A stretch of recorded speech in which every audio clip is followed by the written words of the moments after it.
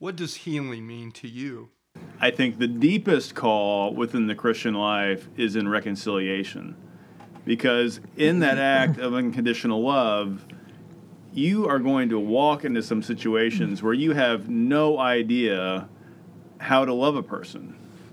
And reconciliation is that extra spiritual calling to, like, you've got to find a way. Christ found a way.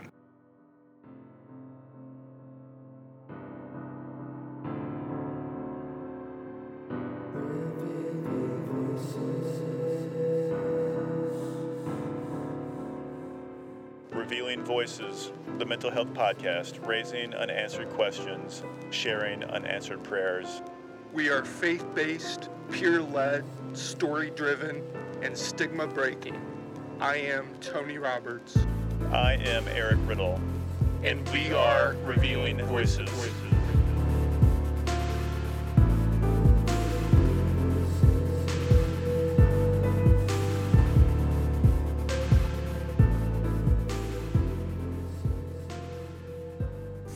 The big 50. The Big 5-0. Yes, Revealing Voices turns 50.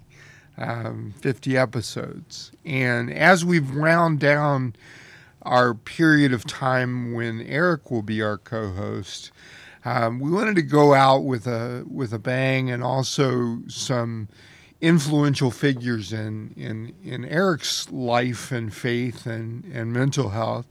We had his parents, Bruce and Sally. Someone who's listened to all our episodes has said that was his favorite. So we're very grateful for their contribution. And this episode is Brandon Andrus. Tell us a little bit about Brandon.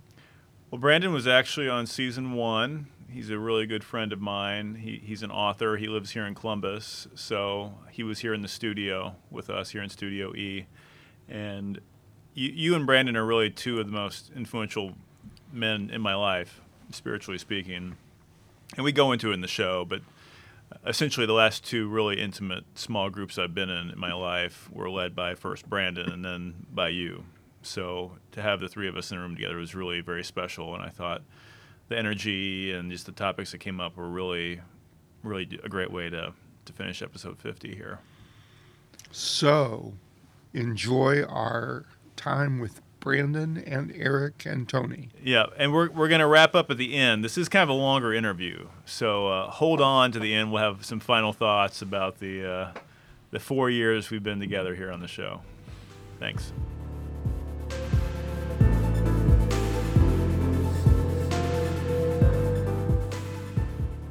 Brandon Andrus is in the studio for episode 50. Great you could be aboard, Brandon. I am here. We are not watching IU basketball. No, it's good. Man, I tell you what, it's so good to be with you guys, especially on this farewell episode. Yeah, the farewell tour. Such an honor. Especially, I think it's been 3 years. 3 years. Yeah, so... Yeah, 3 years. So I'm super excited to be back. And I see you guys all the time anyway, so it's not like that, you know.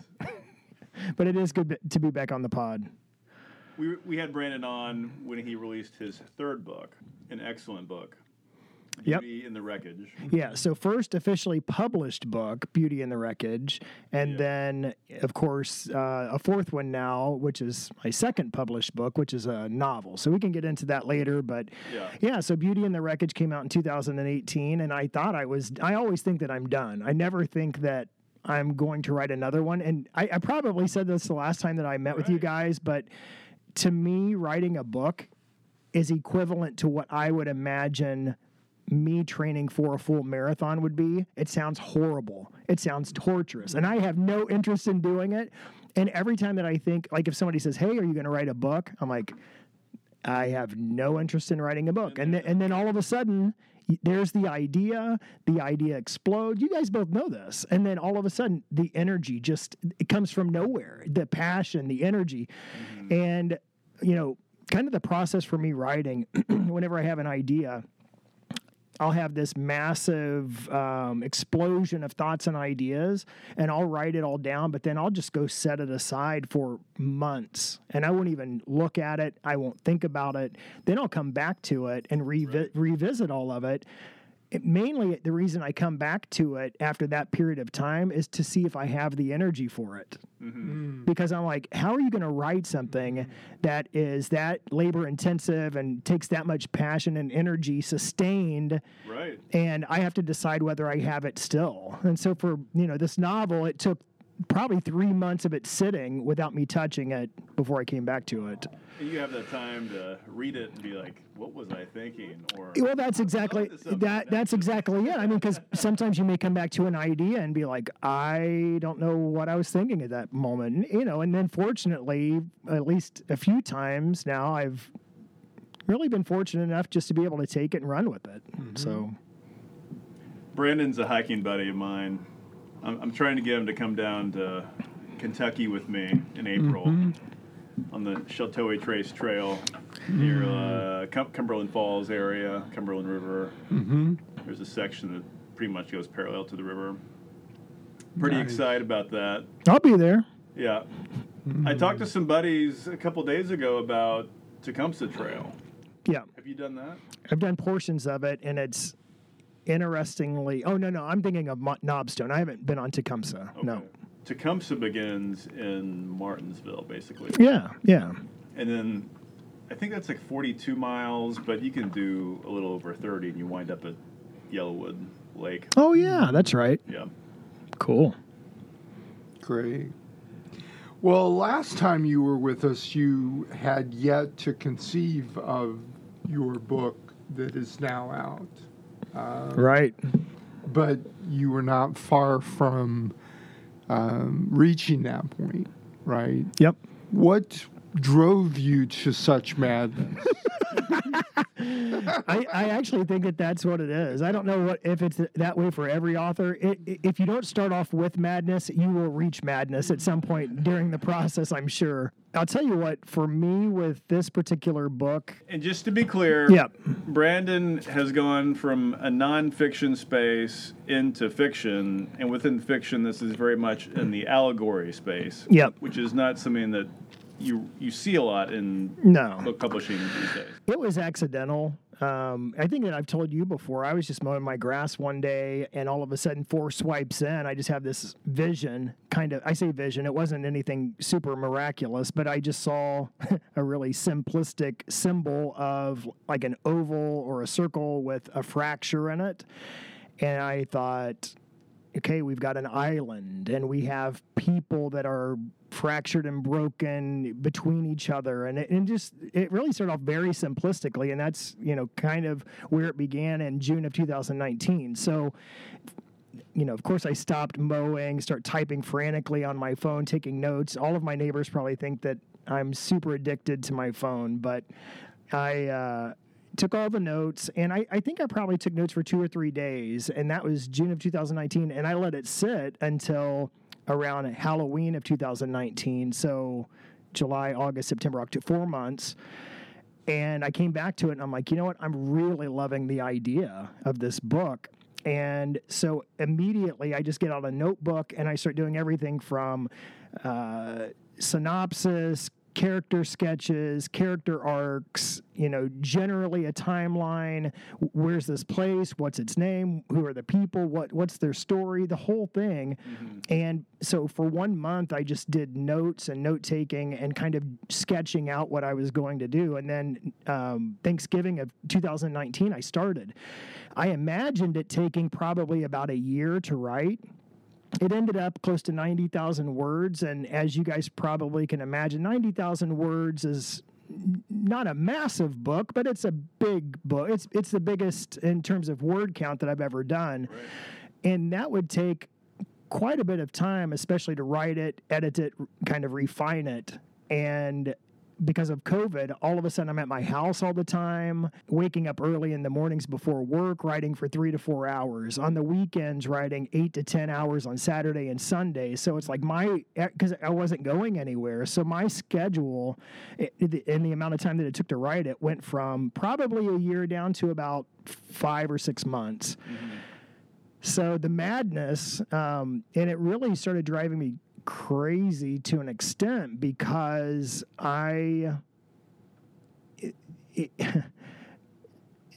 so it is an allegory, right? So let me back up. So there's the story, the surface level story that I wanted to write something really engaging, super compelling, a page turner that people got to the end of the chapter and they're like, I got to keep going.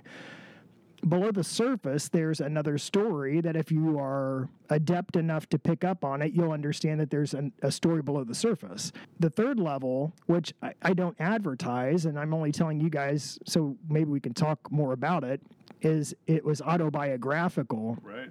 In the sense that there were a lot of things that I needed to work through personally that I had been carrying along for years, that I'd been dealing with. Were you feeling that when you were mowing, or did that personal part of it come later? That was not the initial idea right then at the moment that I was mowing, but while I was taking the notes, the idea of the allegory popped. Mm-hmm. So I knew that there would be 2 layers to it. But then as I started developing the characters, I'm like, there's an opportunity here to do a lot of things. And I thought, I can't just write a book that's a surface level book, because I like to think a lot, and I thought there's an opportunity to tell another story even deeper that I don't even have to share with anybody. It's something that I can work through, and so there's three characters in particular that are really different from one another, that embody different times of my life and where I was and what I'm thinking and what I was going through. And I think it was this interplay between these characters that really kind of helped me work through some of the issues, but then by the time I get to the end of the book, it's like there was a full release, something where I could and I'm being super mysterious and enigmatic here because everything in the book is a spoiler. So it's like if I tell you one thing, then it's going to ruin it for you. But it was interesting because everybody has their own way of therapy, and some people are good just to go off on their own and have therapy. Some people need to go to therapists. Some people need to go to doctors. And for me, it was writing a book. Mm-hmm. And it's really bizarre, but when I finished it, I was like, I just worked through everything that I have ever dealt with, and I walked away from it. And I'm done. Mm-hmm. And there was just this release. Yeah. When I talked to you during that time, though, you were at a bit of an emotional... Yeah. Well, right, because while I was writing it, it was like I was, if it's possible, I was embodying all the 3 characters all at one time in my life. And it's like my head was, at night I couldn't sleep. There was anxiety. My mind's racing. I couldn't get rid of the characters. I'm constantly thinking about it. Yeah. My heart's palpitating. I thought I was having a heart attack. The doctor's like, you have anxiety. So it was necessary, I think, in some ways. And it really, I think, helped me mentally, even though I've carried a little bit of the anxiety forward with me to this point, that I'm still doing some things, as we talked about earlier, we can discuss. But yeah, I think mentally there was a lot of release. I think emotionally there was a huge release. And I think there's still a little bit that I'm carrying with me in terms of the psychosomatic part of it, I suppose. Yeah, I've heard it said that nonfiction is telling the truth as if it were a lie. Fiction is lying as if it were true. So yeah, well, I can tell you that the one thing that I learned, because as you said, Eric, I spent 13 years up until that point just doing nonfiction writing, and so I never imagined writing fiction. But one of the feelings that I had I've been feeling for a while is that nonfiction, you write what you know, so it's intellectual. And I've noticed, especially with a lot of the divide that we have in our country, the ideological divide that we have in our country, whenever you talk about any idea, people are very quick to dismiss because it already doesn't align with they believe, Right. or they're antagonistic and not willing to consider or contemplate an idea. And nonfiction goes there immediately. And it's subversive. Fiction you can introduce ideas where people are invested in characters, the skin, the blood, the the heart and soul, the color, the nuance, and people are invested in. You can get away with introducing ideas that are way more subversive, and I thought that to me is way more compelling of an idea because, and you guys know because you've read it, but there are a lot of ideas that I've brought forth in the book, a lot of big ideas, and I think that it works. I mean, I think it's not preachy, it's not judgy, it's very gentle, and loving, and I enjoyed taking the creative element, something that I really kind of abandoned for so many years because I love creative writing, but I just never really had an idea of doing anything creatively. So it was kind of a breath of fresh air in some sense to be able to take something creative and introduce a lot of ideas into it. So it was great. When I think of your book, and I read it, I mean, that was like right even before it came out. Yeah. Right. For me, what resonates is just the story of the prisoner. Mm-hmm. And I don't want to get too deep into it. The book's name is What Can't Be Hidden. I guess we should have said that. Hey, Brandon wrote a book. What the heck is it called? But anyway, the idea of a prisoner. Right. Yeah. Just the character development around the prisoner and the people she interacted with and the amazing influence she had on people from prison. I don't like giving the whole thing. Well, I mean, I really like that. Yeah, one of the things I can say about it that's not giving too much away is that one of the ideas that I go after is this idea of freedom. And sometimes we suppose that freedom is the ability to do whatever we want whenever we want. And, you know, even in the United States, we operate with this idea of freedom, but yet in some ways we're really kind of enslaved or imprisoned. And there's this juxtaposition of someone who can be imprisoned, Right. but yet experience profound freedom. Yes. And so I like that, like I said, Exactly. the juxtaposition of the two, because, you know, I think that there's some realization in the characters of at least one character where it's like, man, I've lived my whole life existing in freedom, but I've really been imprisoned, and this... Yeah, and then to be outside of prison and be interacting with the person inside of prison and to witness that sense of freedom Yeah. from behind bars is... I mean, it's just a really good interaction. Yeah. They're a very strong relationship that Yeah. builds throughout the book. Yeah, that was fun. One of the other meta narratives in it is the idea of peace, and I kind of do the same thing with it. I mean, I really wanted to explore freedom and peace because those words are words we throw around really frequently, and I thought, I don't know if we really have a really clear idea on what either one of the words are. And so what does it mean to really be free, and how to experience real peace? So I'll just leave it at that. I don't want to give away too much of the book, but those are a couple of the big ideas. Given that I'm going to ask some open-ended questions so that you can decide. Come on, Tony. I just want to do yes and no questions. Come on. No, I'm going to let you decide what can't be hidden, what can and cannot be hidden. Okay. Is this like Mad Libs or something? This is the perfect Revealing Voices book. What So- can't be hidden. Tell us one reaction you've gotten from someone Okay. that when you read it or heard it or however you received it, you thought that person really gets what I wrote. Yeah. Can you think of a reaction like that? Yeah, I mean, fortunately, there have been a lot of people who generally understand what I'm trying to say. I think there's only been a couple of people who've completely nailed it, who really like... Because Understand the three levels of well, not yeah. I mean, I think that there are some of those people, but I think that there are only two people that I feel like have gotten back with me and said, "Here's what you're doing," and so that's gratifying. But I think even as I was developing it, it was really gratifying in the group that was close to me reading it, just getting the feedback real time on the development of it. and listening to their reaction. And I'll have to tell you that the group of people that I have appreciated the most, and shout out to teachers, but I've had different levels of teachers read it, from retired English teachers to current English teachers and other teachers in school. And they are the ones who absolutely understand what I'm doing. And it's so gratifying. Like whenever because they understand symbolism and metaphor, and they understand allegory. One person in particular wrote me a note, retired teacher. It was just a phenomenal encouragement. Because I don't, let's be honest here. You guys have written books. And I, no offense to any woman who's given birth to a baby, but there are some parallels here.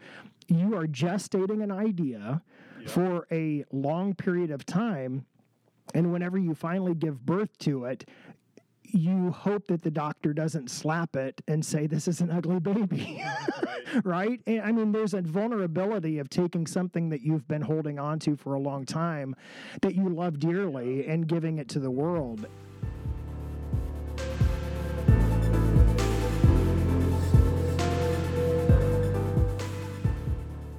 Getting back to just my relationship with Brandon and with you, Tony. Mm-hmm. With Brandon, I had just finished my book, and a friend said, you ought to talk to this guy I know. He is looking for a publisher. His name is Brandon Andrus, and so Brandon and I met for coffee. That was probably 2009 or 2010. Mm-hmm. And we talked, and Brandon introduced me to the Living Room Church, which Brandon was helping lead as an elder at that time. And he's like, and also with the church, you could, come on a Wednesday night to our confession group. For me, I was like, that is about the coolest thing I've ever heard. Let's do a confession group. And so it was almost like the same week that I went to the first service at the living room. I was in the middle of this, candlelit room, like starting at 9 o'clock on a Wednesday night, actually confessing sin. And I absolutely loved it, and it really transformed me. I was going. It was post my divorce, but it was still very fresh. I mean, this was before I even knew Jen. Yeah. Right? Yeah. And just tremendous healing. In fact, the core verse from James references healing through confession. And we were in that group together. It was probably 5 years. Yeah. We did that together. It was a long time. And near the end of that is when Tony and I started Faithful Friends. Oh, yeah. 2014. Oh, yeah. So there was really like a passing of the torch for me of these very core, formative, small group experiences, going from a confession group to a mental health and faith group with Tony. And then really just the thought of healing through all that for me is just, it's really transformed my life. So, I mean, as far as my spiritual development, you two guys both are like, well, I feel the right same. There. So I do appreciate that. Yeah. That's one of the reasons I want you on the show. Well, and I appreciate that. And I think about that time, and I just think about really a lot of the pain that people are going through today, looking at our current situation compared to confession group when we first started.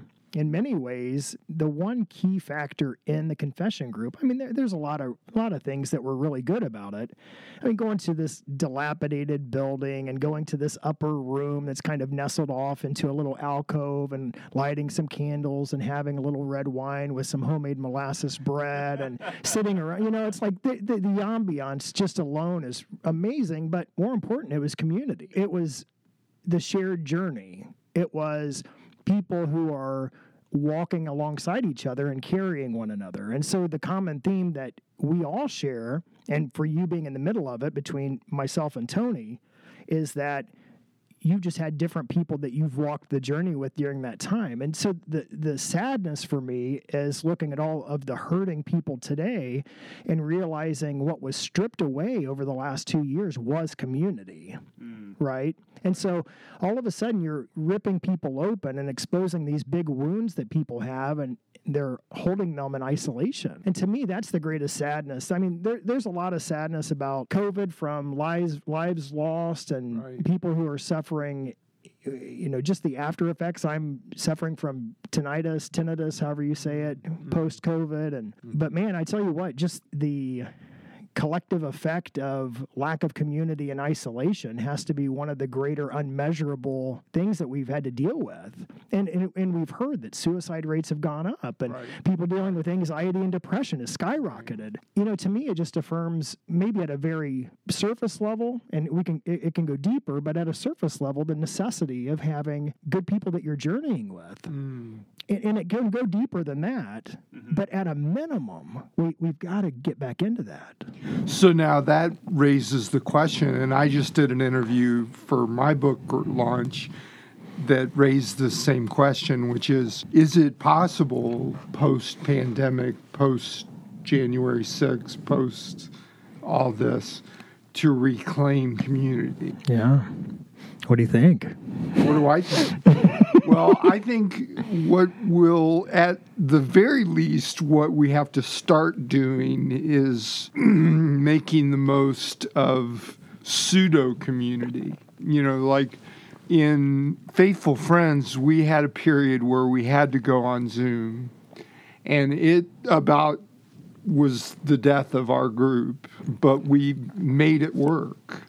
And now we're doing a small group at my house that can only get from 6 to 8 people, So, churches are now asking themselves these questions. I have pastor friends, one in Knoxville, Tennessee, he's been on our show, Les Rust. Right. They're in a very hot spot, and, they've voted, as it wasn't just him, but they voted to step back again and meet virtually. I think something has to be present. Now, the problem is that it will never take the place of person-to-person community, right? It's kind of like, at a very minimum, it may be the one thing that just keeps people above water. But man, I mean, we've suffered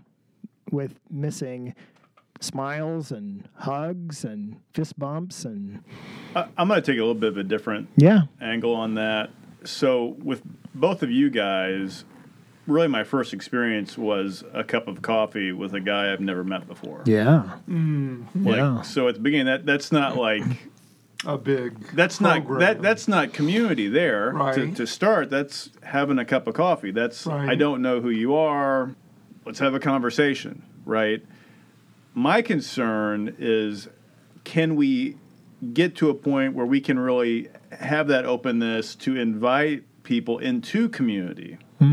I don't think the issue right now is as much community as it is how do we invite the other, the unknown, the stranger into our midst? Because we've just gotten so into like, these are my people, I trust you, we'll go to coffee together. You know what I mean? You're not inviting that new life. You're not exposing yourself to some stranger who is going to invite you to a confession group. You're not going to meet Eric, someone. let's be honest, nobody's inviting you to a confession group.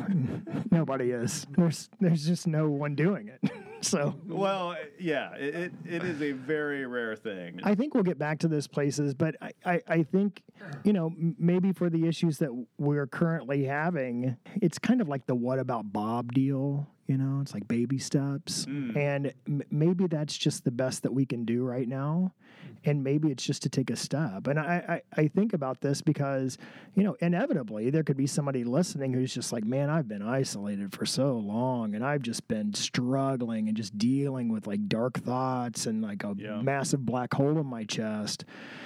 And I think that person's a long way from just going up to a stranger, you know? And I think what's, because I always think about this for myself. I'm not being comedic whenever I mention what about Bob. I really do think, I mean, there's this idea in psychology called successive approximation, and it's kind of slowly getting yourself or leading yourself to the goal. And I think, you know, maybe that's what we've got to do, because we've been so terrified, rightly or wrongly. We don't have to assign any sort of value to it. We can say, this is where we've been.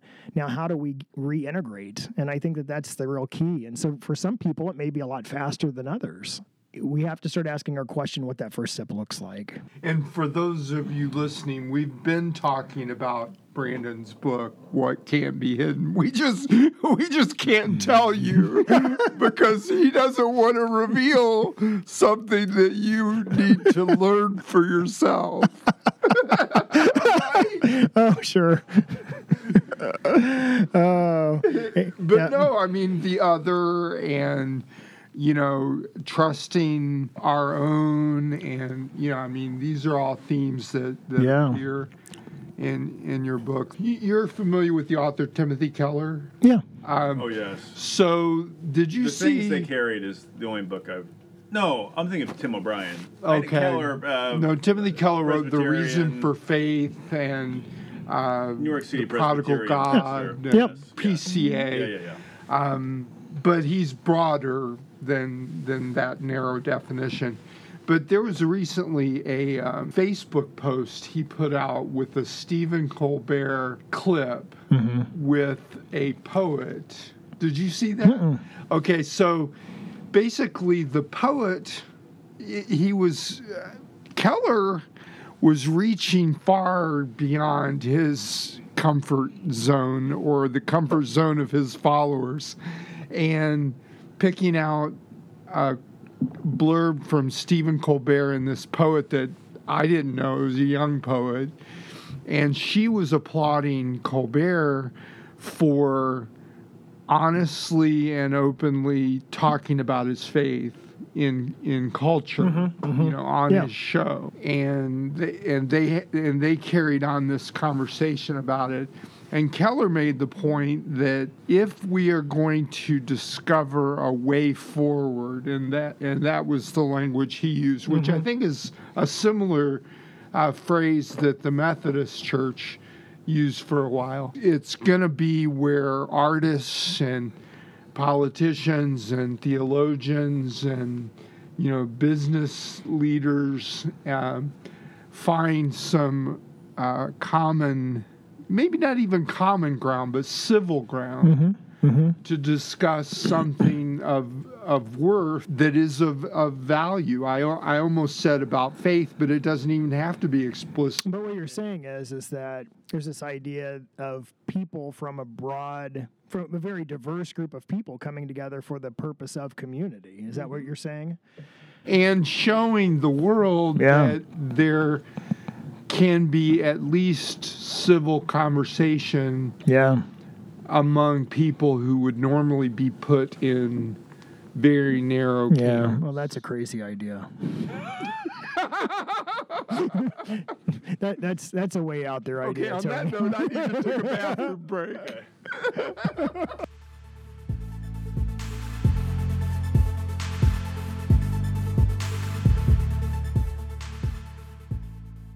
We're back.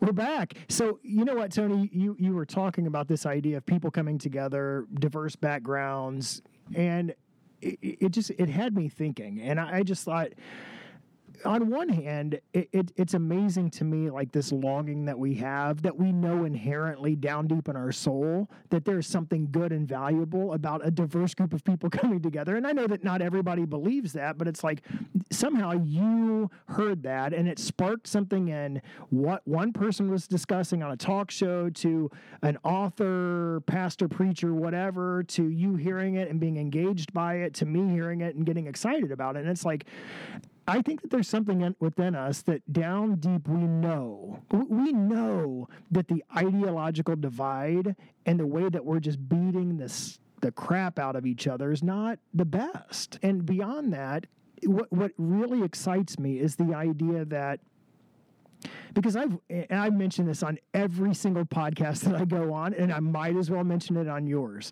But there's this show that I watched that was transformative to me. It's Morgan Spurlock, and he was the guy that did Super Size Me. Yeah. Did you ever watch Super Size Me? The guy that did 30 days of eating. Yeah, right. I did. Well, McDonald's. so that's what he's known for. But do you know what I'm going to say? And his Maybe. So he did a television show based on the idea of 30 days.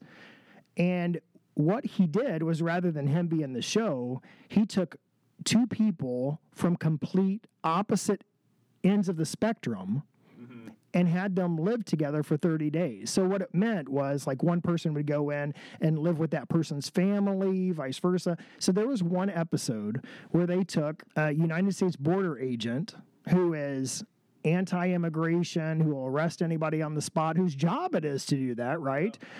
And they had him live with a family that was in the United States illegally, and live with them for 30 days. And so you can imagine, like, already from the ideological end of the spectrum, you have two different opposing ideas. But here's what happened. As the 30 days go on, first, it starts off as you would imagine. The ideological debates, the hurt feelings, the tears, the frustrations.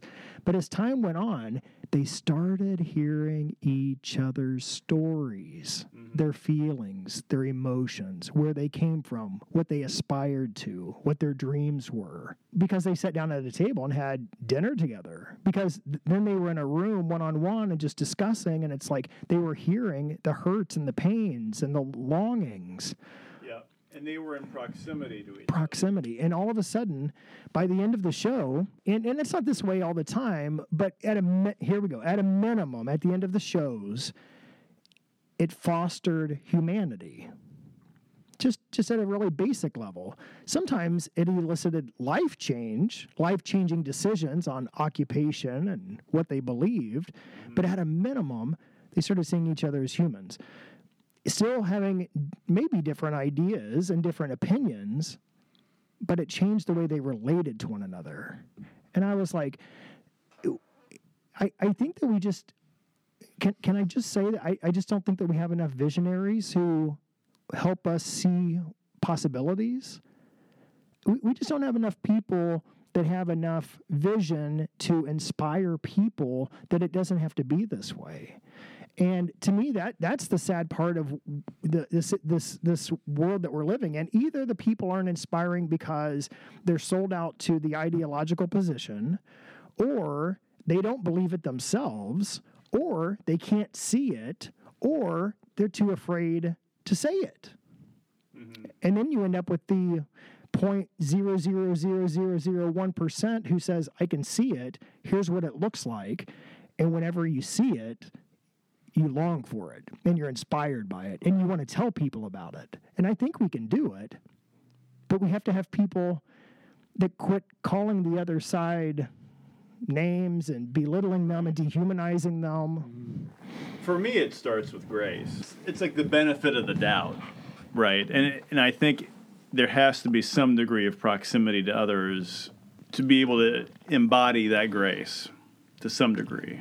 You know, the more we are in a social media environment, it's really hard to overcome that othering. I mean, you can disengage from it and not participate, but we're talking about the iterative, you say generative activity, and that is in the embodiment of being among the other, the person that you wouldn't traditionally see yourself spending time with, and learning who they are and understanding where you sync up with them. Because for me, I think in the end, I'm an extrovert. I do like to think of myself as someone who offers a lot of grace. And so I just walk into situations knowing I'm going to find commonalities. That's just how I go about life. I think we can all get there, but it does take a lot of grace, because when you're in that process, you will be confronting things that are different from you. Sure. Right? But in that whole mix, there's a lot of similarities. You're just looking for that. if you look for it, I am certain you'll find it. That's been my life experience. Maybe a part of it is, it'd be a great blog post title, Disengaging the Reptile Monkey Brain. And whenever you're saying that, I just kept on thinking about how I had this I do a morning meditation reading Richard Rohr's. Brandon and I read the same devotional. And what's it called? Yes, and. Yes, and ... Yes. It has a picture of two adjacent doors that are open. Mm-hmm. So I love it. But anyway, so there was this one today that, I don't want to be smug and act like I know it all, but most of the time when I read the ones that he's written, I'm like, yeah, I already agree with that, or I generally know it. But today it just blew my mind. The one today was talking about, we use this word contemplation. And honestly, if you would have asked me before this, I probably would have said, well, contemplation is probably just stopping and considering things, which I think generally that's probably true. But I like the way that he approached it. He said contemplation is kind of a deeper level of prayer or meditation in which you actually start paying attention to the motivation or the emotion or the feeling behind why you think what you do or why your body reacts the way that it does. Mm-hmm. So rather than being a very impulsive person who reacts from the reptile monkey brain immediately every time whenever someone says something that you don't like, it's the ability to not immediately react, but contemplate, why am I reacting so viscerally to this? Why does what that person says evoke such a hostile, why does my heart start beating faster when I hear it? Why does my breath increase whenever I hear it? Yeah. And contemplation is actually, I think, a way of uncovering some of the maybe suppositions that we have about people, the ways that we believe things, or maybe even the motivations being based on fear or based on xenophobia, or you know what I mean? It's like there's it's uncovering. You're using the word why a lot. You come across the term like root cause analysis. There you go. Right. Sure. They're like, ask why 5 times, get to the root cause. Right. And I think it's actually it's very wise practice, and I think it's actually very contemplative. And if you practice that, I think you are in a contemplative space. No, I think that's spot on. We exist in a culture that keeps us at the surface reacting. And not to go Richard Rohr overboard here, but I am a huge Richard Rohr fan. Yeah. The first book that I ever read of his, and this is kind of he probably didn't say this verbatim, but this is the way that I take it and use it. In the very beginning of his book called Everything Belongs, he says, we are circumference people who live on the edges, mistaking those edges for essence. And I'm like, that is profound and right on. We are people who exist on the circumference of life, believing that is life, mistaking those edges as real life, as essence.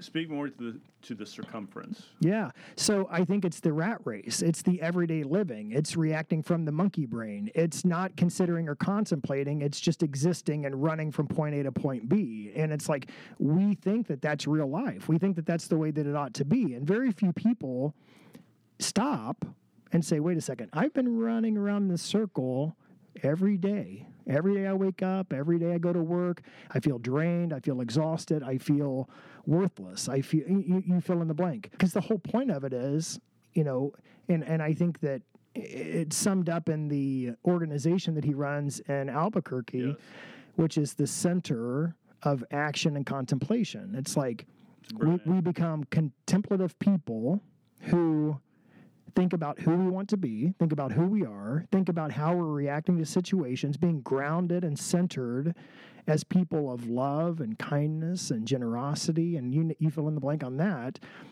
toward an end, which is action. Right. Using those motives for greater purpose in the world. It's really interesting. The center of action and contemplation at the surface sounds like two totally different things, action and contemplation. But in the end, I think what you're saying and what his intent is it's when you are truly being contemplative and asking yourself those whys, you get to a point where you understand the next step to take. Yeah. And it's much more patient and peaceful and wise decision making, right? Yeah.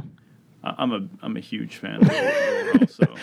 Something this ties to, I believe, Merton influenced Richard Rohr a great deal. Absolutely, yeah. There was an essay that I read while I was at Hanover, which Yeah. is something Brandon and I share, Hanover College. What up? High above the stately river. What's the mascot of the Panther. The Panther. Yeah. But there was an essay I read when I was there called Events and Pseudo-Events. And it ties into your most recent newsletter article because Merton also decided at a time that it was controversial during the Vietnam War to stop following the news. And he made the point, the essence of his argument was that when you generate news so quickly, it's creating something that you've not had time to contemplate. You've not had time to see the tangents, the things that are tying into all these things. Yep. And the news that was coming out of Vietnam, and because they broadcast the war, it wasn't as if he buried his head in the sand. I mean, he knew people in Vietnam. Sure. That he was writing to and corresponding with. And there's something about the way that news is manufactured, isn't it, that creates non-thinking and non-contemplating. So I started a weekly newsletter, which is basically just a smaller version of what my blog was doing, except with this, it's 350 to 400 words. It asks a question at the end where people can contemplate it over the week. It's called Deep Calls to Deep, and it's on Substack. So How do people subscribe to I'm not really sure. Now to carry to Brandon Andrews, Columbus, Indiana. I mean, somehow, some way, if you find me on Facebook or Twitter, there will be a link probably somewhere, but I don't know what it is. So, Okay. you know what? You can't. I Can can't. people Look, email you? Look, Eric. I can't give people everything. People have to work for a few things in life. You know, this is. We have What to. can't be hidden? we- What can be hidden is how to contact Brandon. We've got to develop some people with some resilience here. No, but so referring to your comment about the article, the premise of it was what we gaze upon, we become. I say, whenever all we do is consume anger, we become angry. Yeah. When we feast upon hatred, we become hateful. But conversely, whenever you meditate on peace, whenever you seek out love, those are the things that you become as well. Absolutely. And I think it's pretty intuitive. It's just simple wisdom. These are from Proverbs that are, few thousand years old. And it's been regurgitated 1,000 different ways, like you are what you eat. So I mean, that's kind of the idea. But to your point, we've got to become wiser and deeper people. We have to become people who are not content with the circumference, but who long and hunger for essence. The critique of the news media, and this is the part where we mistake edges for essence, where we have to start critiquing the edges that we're bumping into, is that we have to say out loud, these news organizations exist for profit. Say it out loud. These news organizations exist for profit. And as long as they can keep you angry or addicted, you'll continue to come back, and that's where they get their revenue. And I think it was, I was thinking about this when I was writing it the other day. I'm like, when was it exactly that I quit tuning into the news? Because I saw this in myself. So you want to talk about contemplative lifestyle, contemplative thinking. I don't know if I would have called it contemplative at that time, but I'm like, I'm becoming a really angry guy. I'm starting to hate people. I'm like, oh, man, everything that I'm consuming is telling me that guy's the bad guy. Mm-hmm. I need to be upset about this. I need to be outraged about that. And I'm like, guess what? I'm going to turn off the tap. And all of a sudden, over time, it's like, I became more peaceful. Detox. It actually is.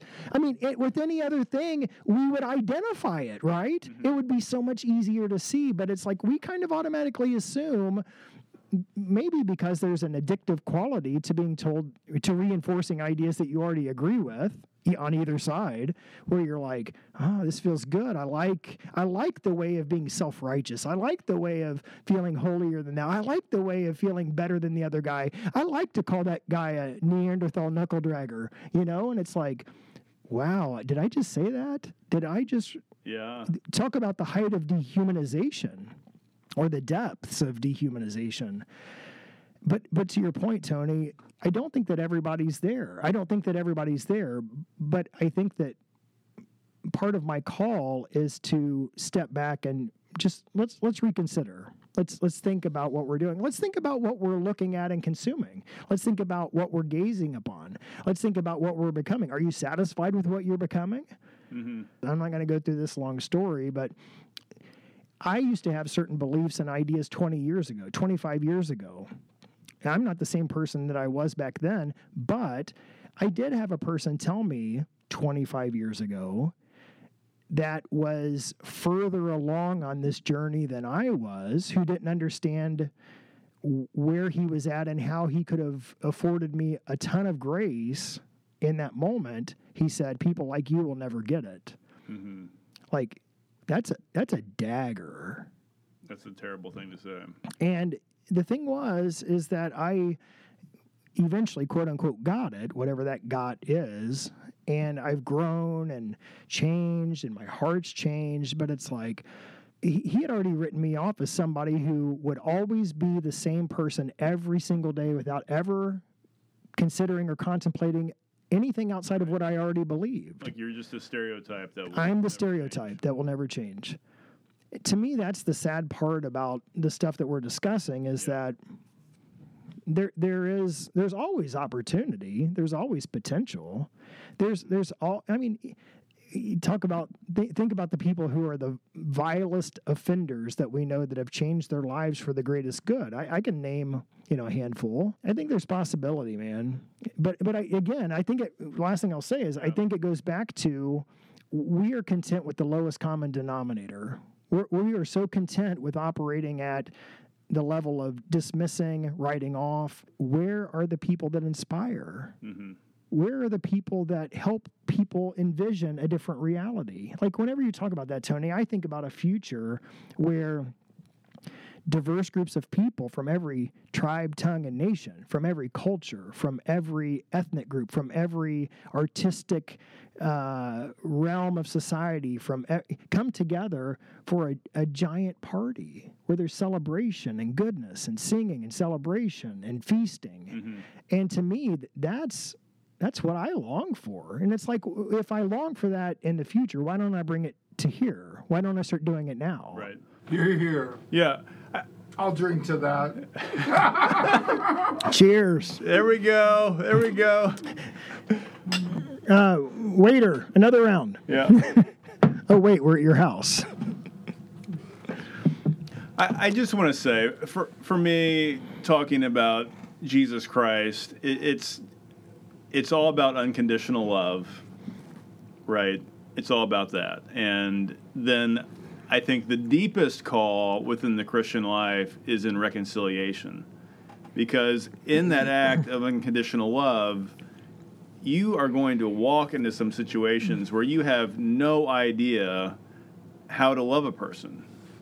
And reconciliation is that, like, I'm not going to call it a key necessarily, but it's that extra spiritual calling to, like, you've got to find a way. like Christ found a way. In both of those spiritual callings upon the Christian, it's about overcoming this gap. And a lot of time, the gap is something that we've just like created in our mind. It's not really that far away. You've got to believe that you can cross that chasm, because it's on you. If you're a Christian, it's on you to cross. You cannot ever be like, oh, that person's going to hell, I don't need to bother with them. You can never do that. That is not the call of a Christian, right? And if you're going to be a person who truly wants healing in this world, that is the life. I will live unconditionally loving. I will find ways to reconcile with those who I just don't understand. And I mean, for me, staying in that space is the best thing for me, and it's helped me a whole lot in my own personal journey. Yeah, because I had this experience probably like 2 months ago. I had always taken my quote unquote spiritual health for granted. Because maybe I always exercised regularly, or I was always taking in generative activities or readings or practices or rhythms, and so I had taken it for granted, like that those are just things that will come naturally. Not that those would come naturally, but this feeling of being like spiritually healthy would just be there. And the thing I found out is I was in this place within the last couple of months where I'd never been here before. I look back on it now, and it had to be just signs of depression for sure. Mm-hmm. But I felt like I had this black hole right in the middle of my chest. I felt like that I had a hand around my throat. I felt like that I could cry at any moment for no reason. And I thought, there's nothing provoking this. There's nothing instigating. There's no, stimulation here that's causing this. It's just like, I can't point to one thing to like, well, just do this. And I kind of, and this isn't everybody. Everybody's going to have their different ways of like looking at themselves and analyzing what they need to do best for themselves. But for me, I'm usually pretty good at saying, here's how I feel. So maybe here are some things that I need to do. So I thought, and this is going to be a good ending unless you guys have something else, but I started thinking about it. I thought, I need, and I know I'm overusing this word, but I need generative things in my life. So I thought, I'm going to start off each morning with a Richard Rohr daily meditation. Mm-hmm. And so it's like, before I do anything else, well, if I'm going to be honest, while I'm making coffee, I've started stretching. Waiting for, I'm just like, you know what? Don't get on your phone. Just stretch. So I'm stretching my legs, I'm stretching upper body, whatever. So, but then I get done and I I sit down before anything else and do a Richard Rohr daily meditation. Yes, and.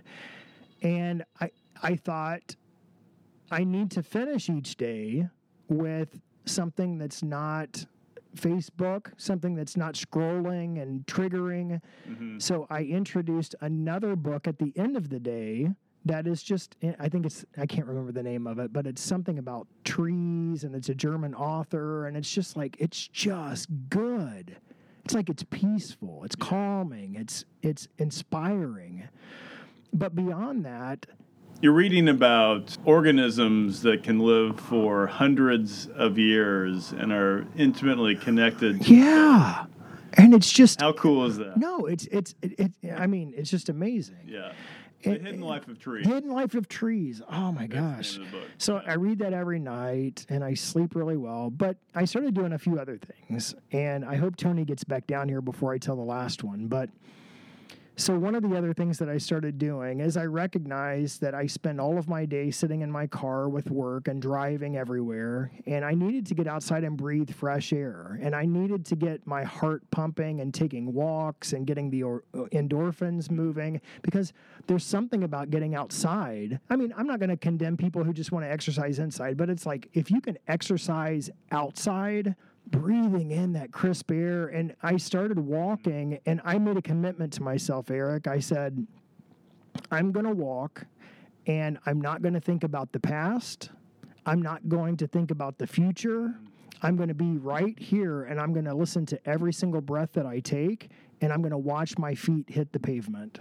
Boom. And I'm just going to be in here for this whole walk. I'm not revisiting old wounds of the past. I'm not going to look forward to the future and worry about the anxiety of it. I just want to be here and just breathe and calm myself down.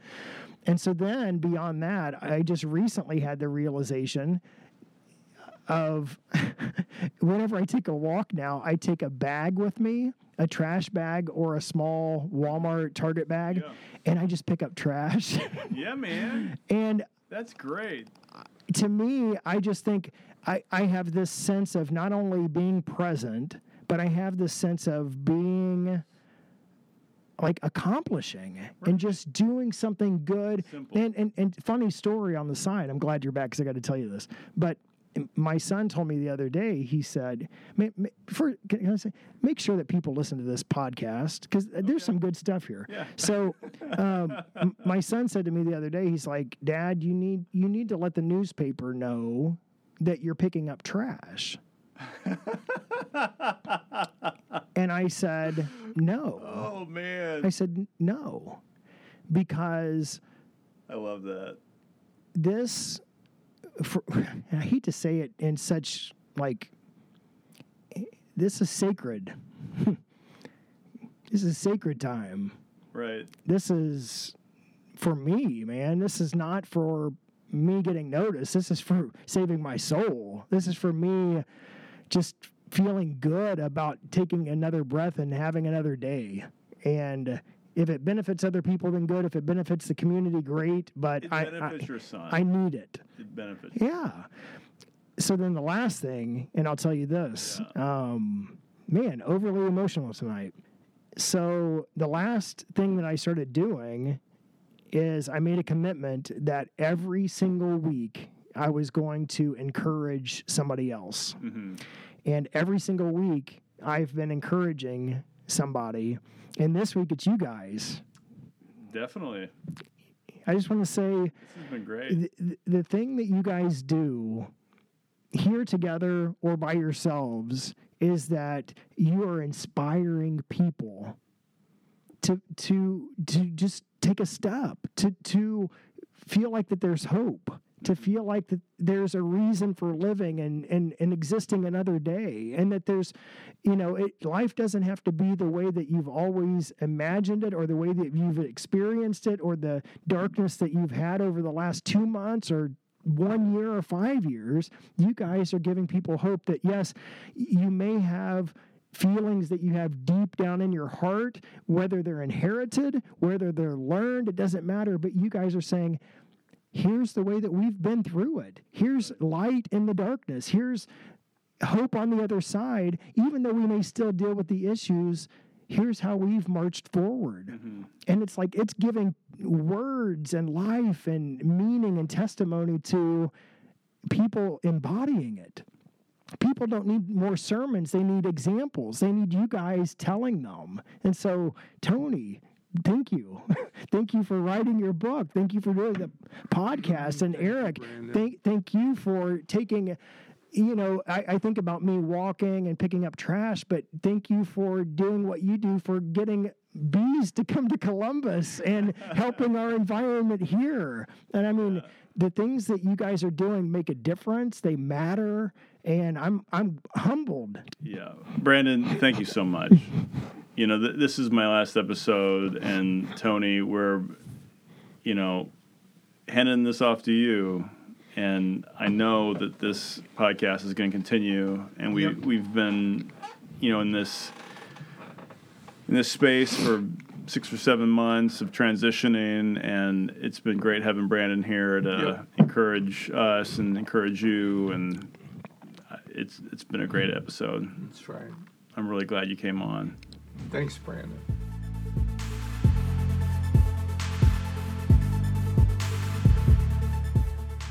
Well, Tony, that was a really good interview with Mr. Brandon Andrus. Yeah, that was a good evening. The spirit was flowing. I enjoy having come to know Brandon through you and his writing now. I'm still reading his book. That's on my nightstand. Mm-hmm.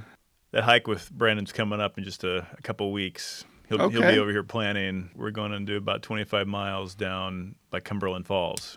Great. Which that's your old stomping grounds, right? Yeah, I mean, my family homeland is Lake Cumberland. Yeah. Near Russell County, Somerset. Jabez, actually, is the Roberts homestead. Yeah, it's a beautiful area. Yeah. A lot of good hiking, a lot of good boating. We're on to new horizons for Tony Roberts. Yeah, and Eric Riddle. This is the last recording session that is planned for Studio E. We will be shifting our operation to the Rippy Riddle, the Ripple Studios. Ripple Studio at the Roberts homestead, Susan and Tony Roberts' basement. We will be having our next steps. We know that in the season to come, which will be season 4, our season 3 kind of ran through 2 years. Yes. Season 4 will begin roughly, we hope to have a trailer out about a month after you're hearing this. Mm-hmm. To explain more, but there will be a 4-part series, and there will be 4 of these. So basically 16-episode season, and they will be thematically arranged with guest co-hosts who have expertise in the given topic and arena that we're going to be interviewing people. You said art is one of them. Yeah, it'll be the first one is advocacy. With Laura Pagliano, the administrator for Advocates for People with Mental Illness. Mm-hmm. The second is trauma, who will be Laura Mosley from Madison, Indiana. She's a trauma expert, has both lived experience and has served on boards that have mission to reach those who have experienced trauma. Mental health, and I hope to have a best-selling author who I haven't approached yet, but I think when you just said mental health. Mental health in the church. Mental health in the church. I'm sorry. Yes. Mental health in the church. Hope to bring in a pastor and author, best-selling author, as guest co-host. And then mental health and art. And by art, I mean all various recording arts, visual arts, probably digital art, performance. That's great. Yeah. So who's the co-host for that one? This will be, I haven't asked the person, but I have reason to believe that we have a good lead on a national figure. Nice. In the realm of recording hip-hop, actually. Sweet. This is going to be exciting times. Exciting times. And there'll be a little more video interface happening. Yes, I should say, in fact, you will see previews and synopses and highlights on the Facebook page, which we already have up, Revealing Voices podcast community page. You can do a search on Facebook. Also, as we transition to a new website, we'll still have the domain revealingvoices.com, but it'll be a new look on the website. And under the podcast, you'll see some video as well as audio. But the main program, the podcast, will still be an audio podcast, the roughly 45 minutes to an hour long audio podcast. And I think it's a good time to thank people who donated back in the fall. Yes, absolutely. We want to thank all of you who donated to the Indiegogo campaign, the successful Indiegogo campaign. We couldn't have done it without you. Yeah. I'm looking forward to following along, Tony. Yeah, well, I know where to find you. the Ripple legacy continues, and we will carry on. Yeah.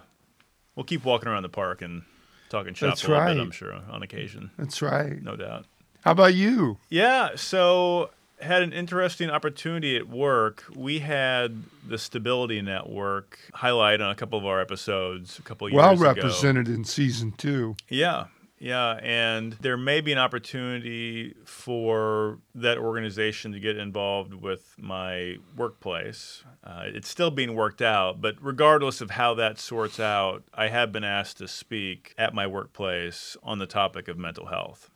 And it was a former manager of mine who I did disclose my diagnosis to probably 4.5, 5 years ago, who recommended me as a speaker. So now I'm working with the HR department, and we're going to craft a presentation to it's actually a women's networking, like, affinity group at Durrell. This invite just happened a couple of weeks ago. It'll be in May, and so I'm crafty and trying to figure out what level of disclosure I will have with the greater organization. You know, I haven't shared with a lot of people, so I've got to figure out what, strike the balance and figure out how much to disclose. Regardless, awesome opportunity. I'm really glad that the organization has a group that's starting these kind of dialogues, so I'm glad to be advocating at work. Yeah, that very much is a direct outgrowth of the seeds planted from Revealing Voices and your involvement in Stability Network. Right. And Yeah. some of the guests we've had. And I'll reference the show, no doubt yeah. about it. I told my former manager, that, integrating what we've done here and using it as a place to point people if they want to hear on the topic of healing. Because this is a great resource, Tony. We've created something special. Well, it's been a joyride for me. Yeah. It's been a very formative experience for me, and I think behind the scenes you don't know, but there are days that go by that we would be scheduled to record, and I would be having a really down day mental health wise, and more so me than Eric. I mean, honestly, because I rapidly cycle. The program has given me purpose and still does give me purpose and something to look forward to. I talked with my wife, Susan, today about things in my life that I'm cutting back on because I have found that a few things that I can do well, and the podcast is one of them that I want to invest myself into, as we all have to be protective of our mental health, but especially those of us with mental illness, to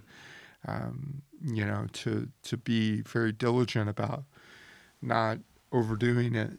And I would say that for you. You've got some exciting things to venture forth in. You've got another event with the pollinator folks. Yeah, the Columbus Pollinator Committee. That's volunteer work I help lead. We helped Columbus become a Bee City affiliate last year. We're in the middle of a fundraising campaign. $7,500 is our goal, to get a $7,500 match from Indiana Housing and Community Development Authority. Will match. And it's all to have a pollinator path that goes from our main pollinator park we've been working on, called Blackwell Park, and having it go about 1.5 miles a trail over to the Columbus Community Garden. It is on place to walk with Briley. Oh yeah, it's on the People Trail that already exists, but we're going to be adding some enhancements along the path and getting some signage. And then at the community garden, we're going to be putting in some really nice raised beds in partnership with a local community college called Ivy Tech, so they can run a pilot project and some gardening teaching, like tutorial programs with local teaching students. So that's really exciting. And we just put in an acre of native wildflower and grass seed to make a meadow just right next to the community garden. So we're really excited to be able to be that close to people who are already into gardening, and for them to see what we're up to and hopefully get a little more awareness of the kind of projects that we're trying to inspire around town. We also just are wrapping up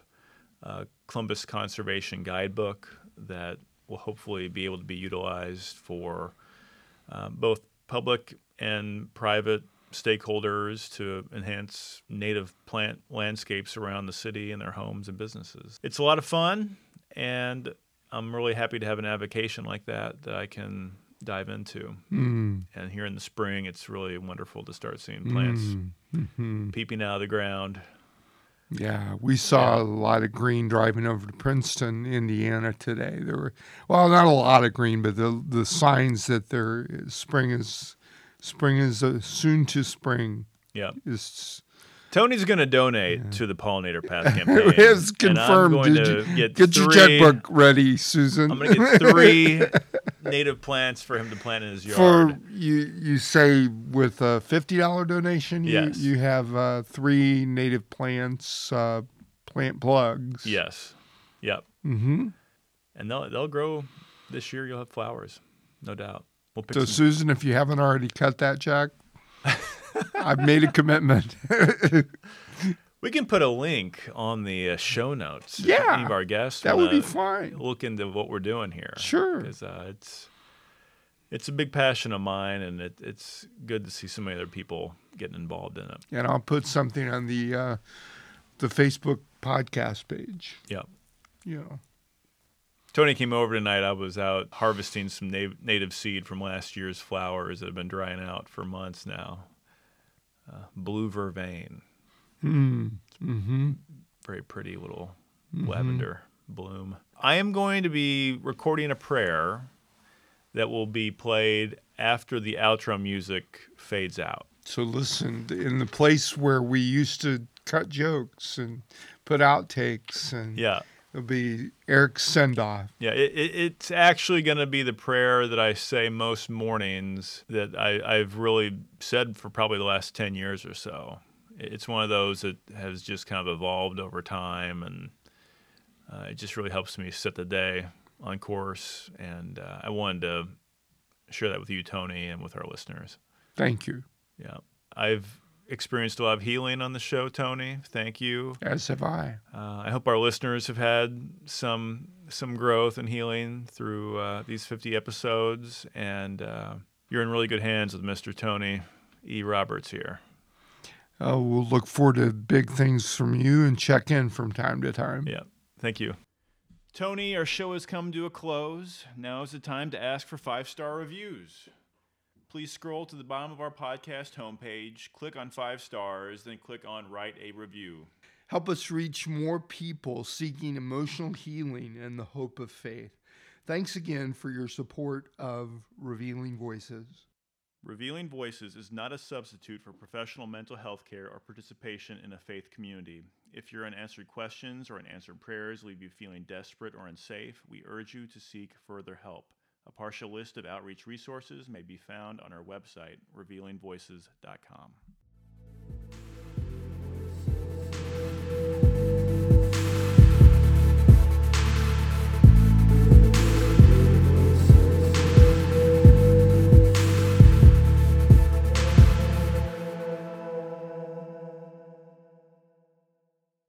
Lord, I love you with all of my heart, with all of my soul, with all of my mind, and with all of my strength. The Lord, our God, is one. Help me to have the grace to accept what I can give and the gratitude to accept what I can receive. Thank you, Father, for this day. Thank you for your Son, Jesus Christ. Thank you for the forgiveness of sins.